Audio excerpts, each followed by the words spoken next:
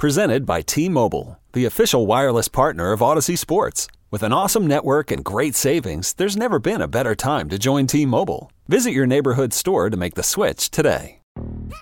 Yo, Trey. Kevin, what's up, man? You know, I've been thinking, what would have happened if the NBA never vetoes the Chris Paul trade to the Lakers and we get CP3 in the same backcourt as Kobe in LA? Well, you get a very happy Jack Nicholson, for sure. And the Lakers probably win a bunch more championships. CP3 finally gets a ring or two or three, and the Kardashian empire is forever altered. What did you just say? Hey, everybody, I'm Trey Wingo. And I'm Kevin Frazier, and we're teaming up on a new weekly sports podcast from Wondery, Alternate Routes. As former Sports Center anchors and current sports obsessives, we're consumed by all the what-if questions that make being a sports fan so excruciatingly fun. If you're like us, then you also live and die on the fallout from every drop pass. Or play call. Each week on Alternate Routes, we'll take a flashpoint in sports, break down what actually happened, then explore every alternate scenario and the ripple effects it would have caused. Follow Alternate Routes on the Wondery app or wherever you get your podcasts. You can listen early and ad-free right now by joining Wondery Plus.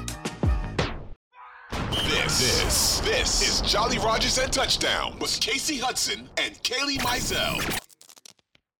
Yeah. Well, and Tom Brady, as we get into power rankings, Tom Brady also said on the podcast that they kind of own their own destiny, that they have about 6 games left. And as weird as it sounds, they're 5-6. They're not even 500. But Casey, they kind of do. They kind of do own their own destiny because they're number 1 in the NFC South right now. We'll get to our Sail into the South rankings in just a second. But first, we have to do our power rankings. Casey, the Bucs are listed as number 16 on the ESPN power rankings. And I think that's pretty fair. I think that's more than fair where they sit at 16. Hopefully we can see that move up. But the realistic expectation on here is winning the NFC South, which is, again, it's still realistic for this team. They're at 5-6. They lead the NFC South. A little bit ahead of them, who they have coming up is going to be, they've got the Bengals, the number 8 Bengals. The Bengals moved up from number 11 this week. The Bengals could very well repeat as AFC champions again this season. They did a slow and steady creep last season, and they're on the same trajectory. Yeah. Another team that they have to face just above the Bengals is the number 7 San Francisco 49ers. They moved up from number 8. They're now at number 7. And their realistic expectation, according to ESPN, is going to the Super Bowl. So I don't know how realistic we'll see. But I think that this team, again, the 49ers are hitting their stride. And it's going to be scary when the Bucs have to go out there and play the 49ers. Above the Niners is the Vikings at number 6, the Dolphins at number 5, Cowboys at number 4, Bills at 3, Eagles at 2, Chiefs at 1. Casey, what do you think of those rankings? I think that they're pretty fair. I know typically we like to do NFL Network because sometimes the other rankings can get a little crazy. But yeah, after the past 2 weeks and seeing how teams have kind of rolled out and some teams that are starting to take that next step at the right time, I honestly stand by what we're seeing here. And I agree. I think the hard part too is that it really puts into perspective what this team is going to have to do in these next few weeks to continue to be in any sort of conversation. While they may be able to top the NFC South that's not performing well as a whole, after that is the playoff conversation. And now you're down Tristan Wirfs. You don't know when Logan Ryan's coming back. You don't know when Ryan Jensen's coming back. You have these question marks and these asterisks next to things that could get you over the finish line. And you start off with a rivalry matchup on Monday Night Football. Everyone's going to be watching it. Yeah. And we saw what it took for them to beat the Saints in week 2. Yeah. Well, you don't have that team that you had in week 2 right now. So while the Saints are dealing with a lot of their own issues, I mean, they're pulling through here and there, and it's going to be about the same matchup as they did with Chargers or Raiders or Rams.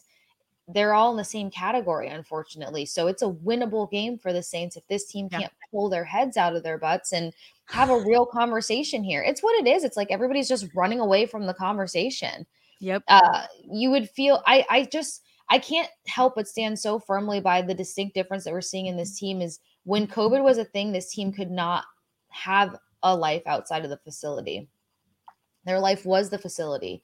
Their friends, their families were their teammates. Families had to stay in hotels and stuff. Not that everybody stuck to those guidelines so strictly, but still it minimized anybody outside of the bubble of your team. And I think that bonded this team in such a way that obviously helped them win a Super Bowl and have a pretty decent season last year. But now it's just, this team doesn't feel in sync. And we've said it 100 times here. So I think the rankings stand. I think it also just makes it very apparent that while winning the NFC South could be realistic, while getting a couple more wins under their belt is a potential, they also have the potential to go in the reverse direction because they've got 3 teams in the next 3 weeks here that can serve them an L.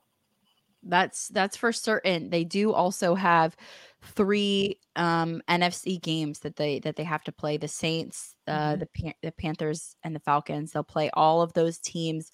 Old Man Winter here. If I had it my way, it would stay winter all year long. Short days, wind chill, black ice, and a good polar vortex. Oh, heaven. Wait, is it getting warm in here? Your cold snap is over, Old Man Winter. Spring has arrived. Spring. Spring is here, which means it's the perfect time to get away in the Hyundai you've always wanted. Visit the Hyundai Getaway Sales Event, where you can get great deals on all of our award-winning Hyundai models, like the tech-filled Tucson and Kona, as well as the spacious Palisade. Enjoy wherever you go with the peace of mind that comes with America's best warranty and 3 years or 36,000 miles of complimentary maintenance. But hurry in, these deals won't last. Add more joy to your journey at the Hyundai Getaway Sales Event.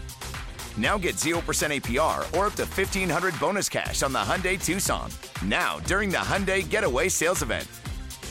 Offers end soon. Call 562-314-4603 for details.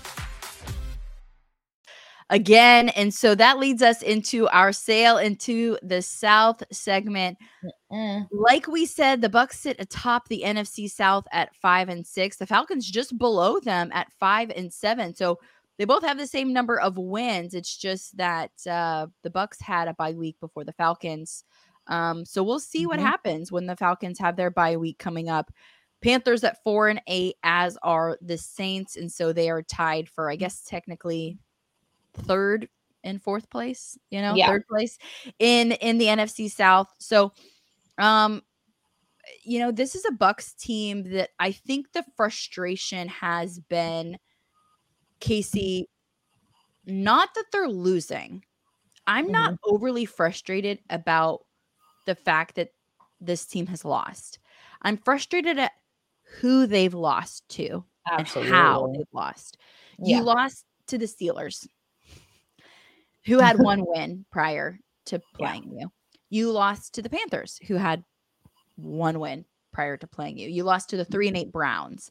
You're losing to bad teams. And I think that as they look towards the end of the season, when they're facing off against the other NFC South teams, those are must-win games. You better manage the clock well, Todd Bowles. You better, hit Mike Evans, Tom Brady. Like, you need everyone to be sharp in those games. If you're going to have any type of future for this season, those are must-win games. The Saints, the Panthers, the Falcons, you have to win those games.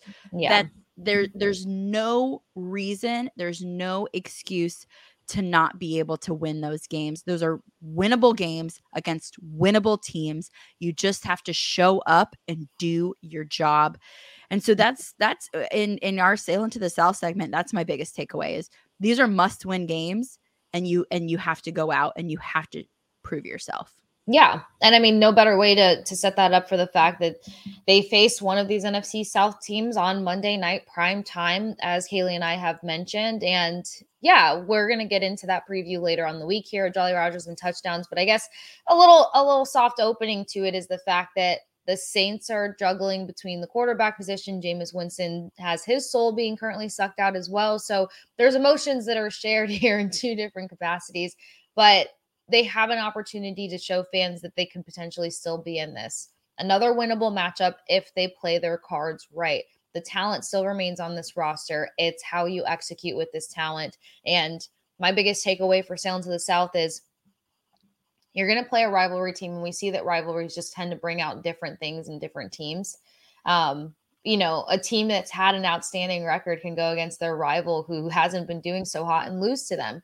So just that rivalry aspect, and then also the fact that these two teams have always had these tight contentions. It was a big deal for the Bucs to win in week 2 with all of the antics that now play into the head of this matchup. This is going to be important for Coach Bowles to not have a smokescreen, but to say, okay, I can do this. I can sit with my quarterback. I can plan out things properly. I can relinquish the reins to him at the right times. We can utilize everybody. I think where one of my biggest irritations come into this, Kaylee, is the fact that I think it was the game preview you and I did. But when we were talking, we were saying with health on their side, they now have depth. They now have options. They have so many more opportunities when it comes to passing the ball, running the ball, whatever they choose to do. And they still isolated themselves to play one style of game, just about. Not one-dimensional, but just one style, that style being predictable. Yep. And we using know primarily one or two players, Exactly. Exactly. So, So there's just so much opportunity here for this matchup. And my biggest takeaway is that if these coaches are going to hold themselves accountable, if they have the best interests of the team, they're going to come in and not shoot themselves and their team in the foot. And I think that there's an easy first step and second step and third step to this process. Mm-hmm. And I think that they can execute that on Monday versus the Saints. And if they are going to have any hopes of any conversations past the season that they're having right now, it's going to be to stay ahead of the NFC South. And they have to be able to do that and not just a barely make it fashion versus the Saints who's struggling.